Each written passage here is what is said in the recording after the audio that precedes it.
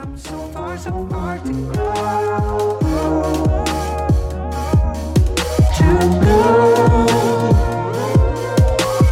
We have come so far from home. We have come so far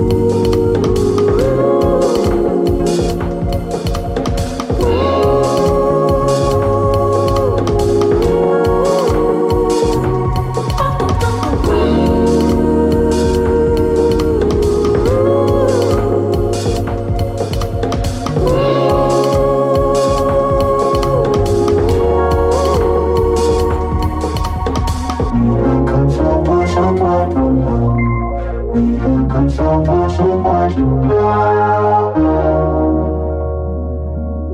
To go. We have come so far from home. We have come so far to go.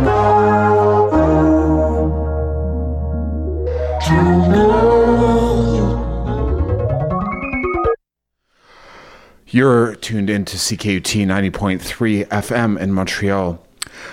This is Free City Radio. Thanks for being with us. We just heard a film, a song, and we will talk about a film on the show, but we heard a song from Damon Davis out of St. Louis from his album Darker Gods. That piece is called Light Years, a great album from an activist in St. Louis. I'm your host, Stefan Christoff. We'll be with you until 11:30, and I'm really happy to be joined in studio today by filmmaker Ariel Nasser. Good morning. Hi, Stefan. How are you? Great. And you? Very well, thank you. So, Montreal filmmaker biked to the station today. I did. I got my winter tires on. I was up early and Nice. Have already had a good few bike rides, so I'm ready to go. Right on. So, I'm familiar about your work because you did this film called The Long Way Home, and I know that one of the main points of that film is the story of Abu Sufyan Abdulrazik. That's right. And so I did want to ask you about that particular project. I know you have other films upcoming, and there's one traveling around the world right now, but if we could talk briefly about The Long Way Home. Obviously, this program talked extensively about Abu Sufyan Abdulrazik's struggle to return to Canada when he was exiled in Sudan. It's really exciting to see a film being made about his story. So maybe if you could detail a bit about the film and why, after so many years, it was important to follow through and carry forward with that project. Yes, of course, I'd love to. So, it was an interesting opportunity. A friend and I were commissioned by Hot Docs International Documentary Film Festival to do a short about a charter rights violation. Okay. And to be part of an anthology called In the Name of All Canadians, which is still available. It's a good anthology of films. That's available this online, is available right? online. Yeah, it's available through Hot Docs. I think it's available through iTunes. Wow. If you Google it, you can easily find it online, downloadable. Okay. It may be streaming. I'm not entirely sure. It also played on TVO and the Knowledge Network. So it got out there. I got out there, did That's the good. festival circuit and across Canada in a series of special screenings. And it was really fun to be part of.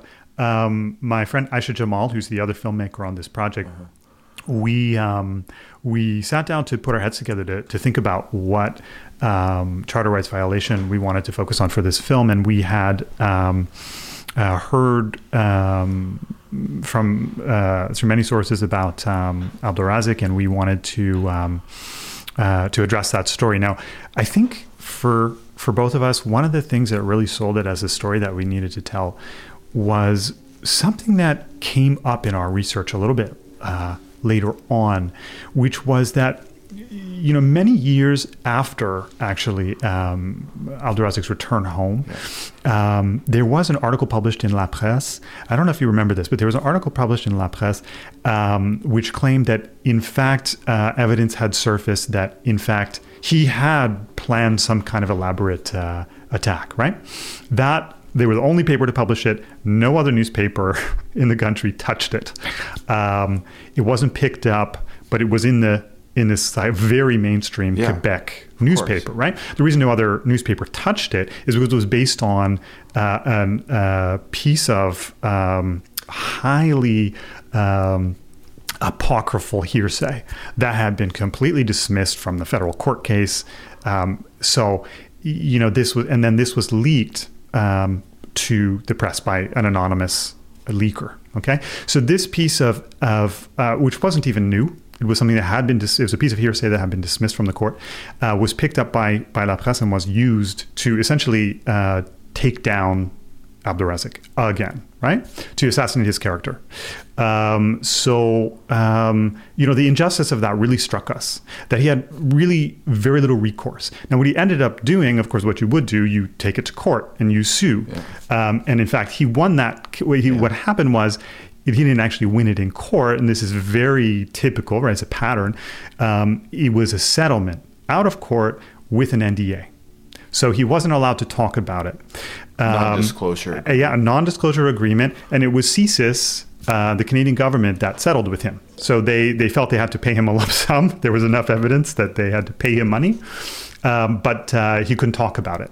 So in other words, this character assassination happens. There's no recourse. There's no way to retell that story. Sure. Once that information that misinformation is out there, it's very hard. So it's fake news in the most classic sense. So we wanted to redress that and really tell the whole story. And so we did that in the space of 15 minutes. The challenge was fitting all of that story into such a tight package. But I think we did a good. We did our best.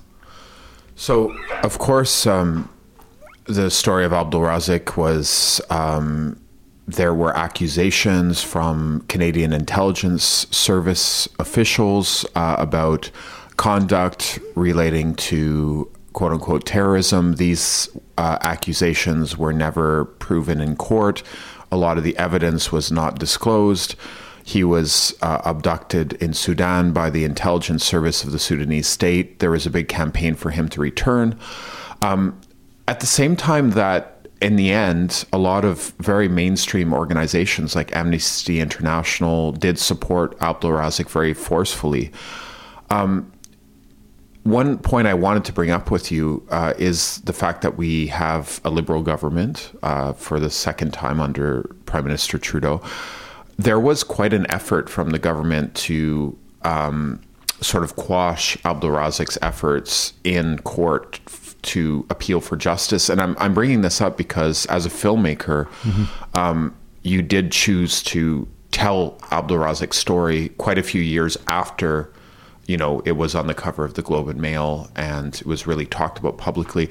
So I wanted to ask you what role you think documentary film plays, I mean, in this particular case, but most also in general, in sort of securing our sort of collective knowledge about, you know, a case like Abdelrazik's, where it's very important for people to know what happened.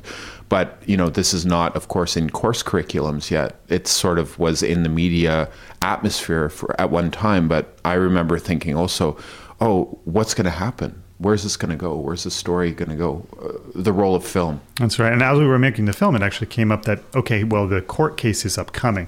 A court date was scheduled right around the time when we finished, and the film was out there and it was playing in festivals, and a court date was scheduled. That was last year.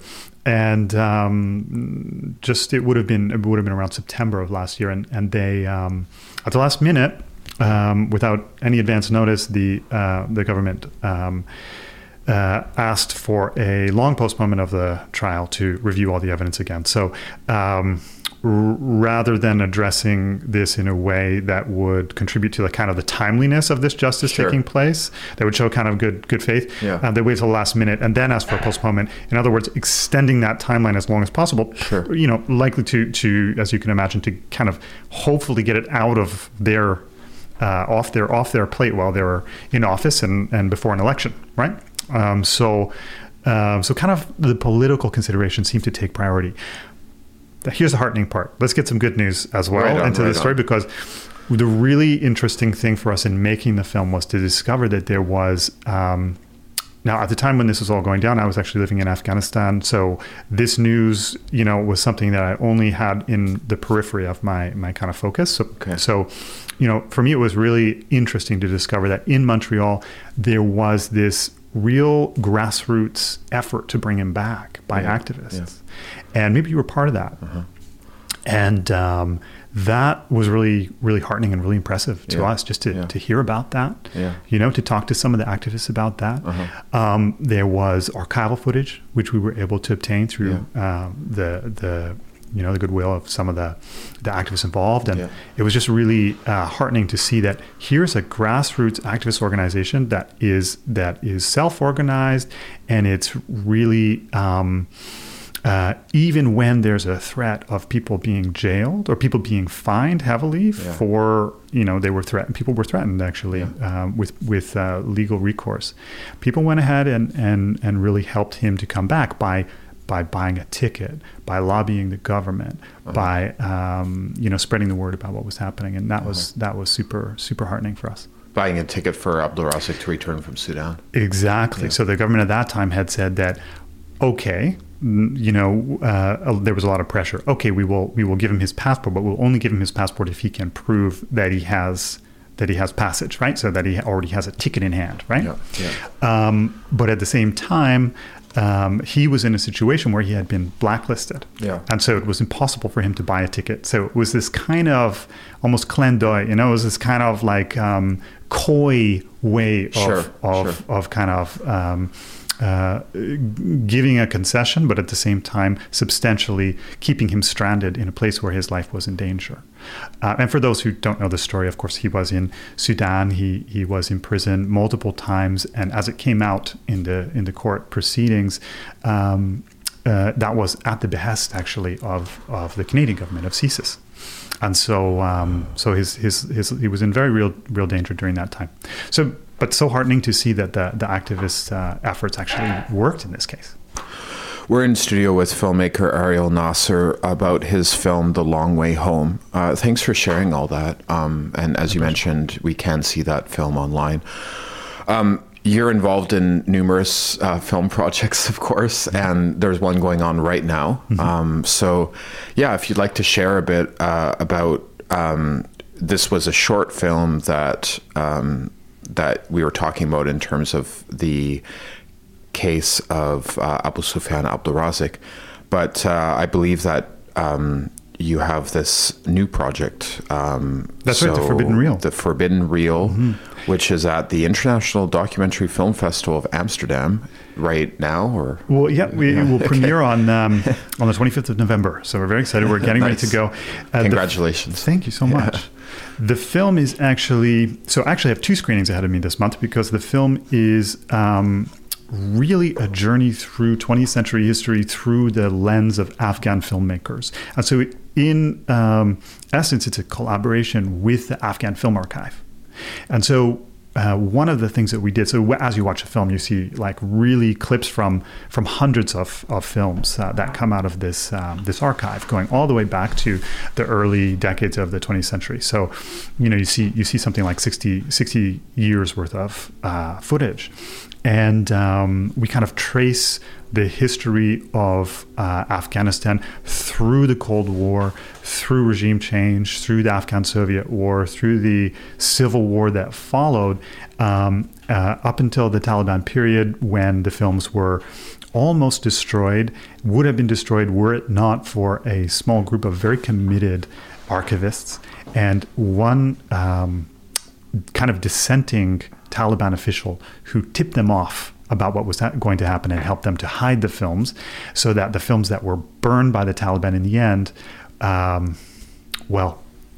maybe it's a spoiler to say, but let's just say they came up with a creative way to save the films.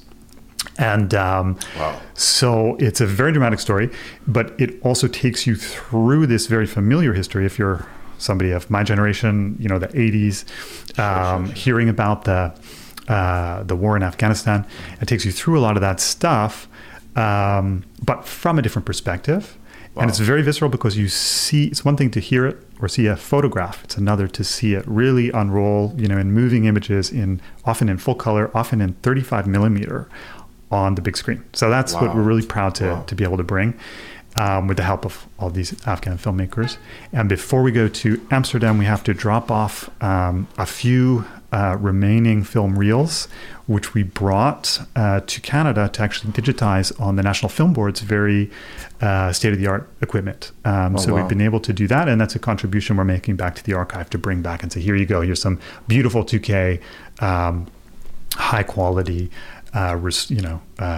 images for you that you can now distribute in another way, so that if ever these films are destroyed, we have a backup. Mm-hmm. Wow.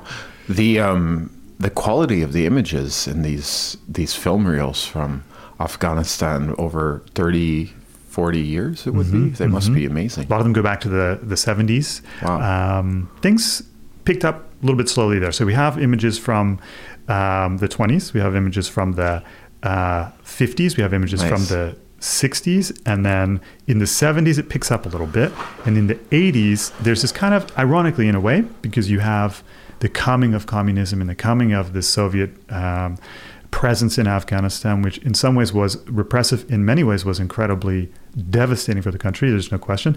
But also inside Kabul, there was a kind of a renaissance of filmmaking, because they pumped a lot of money into the National Film Company. Also, it was the time of the first Afghan and only Afghan cosmonaut. That's right. That's right. Exactly. Mm-hmm. A lot of very interesting things were happening. You had women in positions of power. You had in Kabul, you had all kinds of infrastructure being built that still today is incredibly useful. So, you know, there are these. It's interesting to kind of look at the whole picture, sure, without, of course, dismissing the fact that the country was destroyed and nearly 2 million Afghans were killed during that war, most of whom were civilians. No, but at the same time, to look at, okay, where did this come from? There was actually a leftist movement in Afghanistan. What was its nature, and who was involved, and what was it like for these creators?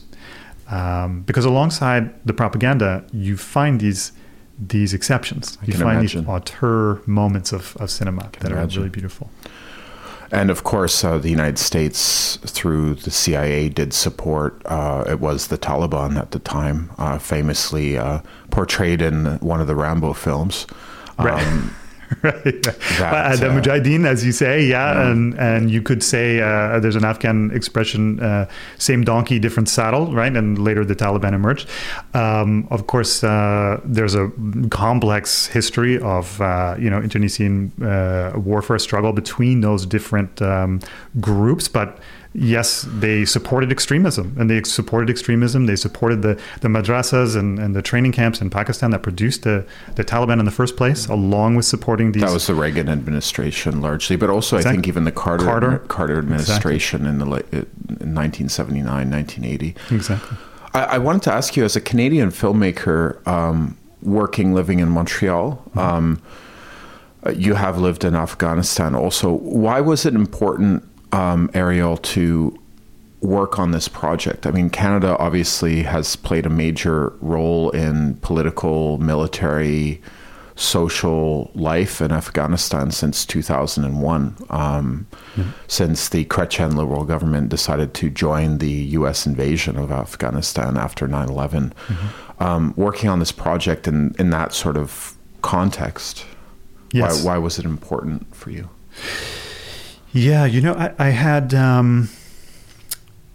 just going back to 2005, I had been struggling and wrestling with a lot of these questions, the questions that you raised about why Canada was in Afghanistan and what it was doing, what we were doing there. And as an Afghan Canadian, my father is Afghan, had a large Afghan family that now lives in, mostly in Ontario. I was grew up kind of struggling with these questions, and ever since Canada entered the war, it had just reached a level for me that I could no longer kind of deal with without investigating further. So I went to Afghanistan. I started to make films around that time as well.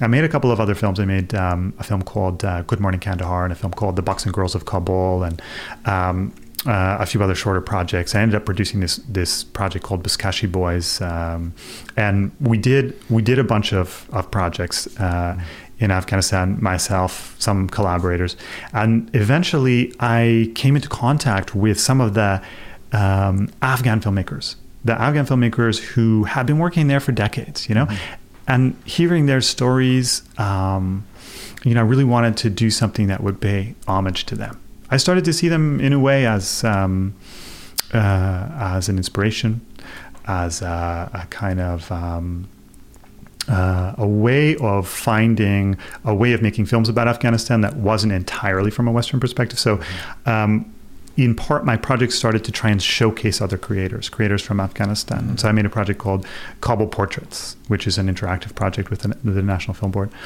And it just showcased Afghan storytellers. And so eventually I wanted to do a film that would show and honor the legacy of Afghan filmmakers that goes back, back to mid-last century. And the result is The Forbidden Reel. That's right. Yeah. Well, congratulations. Thank you. Is there somewhere that people could look online to get more information? I realize the film is premiering in Amsterdam, but I'm sure it will show up in Montreal at some point. It sure will. We have a partnership with a number of broadcasters as well. So eventually, Nice. when obviously we'll have a North American premiere as well. Okay. Right now, we're not sure where yet. Sure. But after that, it will be on TV Ontario. It'll be on Radio Canada International. It'll be on Knowledge Network, and it will be on Al Jazeera English. So it will broadcast Nice. on all those. But if you're really interested in this topic, I really have to beg you and invite you to try to see the long version. There's a 2-hour version which will play only, I think, on TVO. Most of the other versions will be shorter versions. Okay. They will also carry a 52. But the long version has all the good stuff. Right on. We've been in studio today with filmmaker Ariel Nasser. Thank you so much. Thanks, Stefan. Yeah, I really appreciate Thanks for your it. interest. Yeah. Thank you. This has been Free City Radio on CKUT 90.3 FM. We've heard about Ariel Nasser's different projects, The Forbidden Reel and his film The Long Way Home, that looked at the story of Abu Sufyan Abdul Razik. This has been Free City Radio on CKUT 90.3 FM. I've been your host, Stefan Christoff. Thanks for joining us on this cold morning. Yeah. Get out on your bike and warm up. Oh yeah, you biked here. Wow, serious. Oh, wow. But get your winter tires on first. Do it. It's worth it. Right on. So we have some transport advice from our guests this morning too. I took the metro. That was okay, but no sun, as you were saying. You got to get the sun on your face. Yeah. Okay. Respect to that. And do stay tuned here to CKUT People Powered Radio in Montreal. The XX Files is coming up right next. This has been Free City Radio.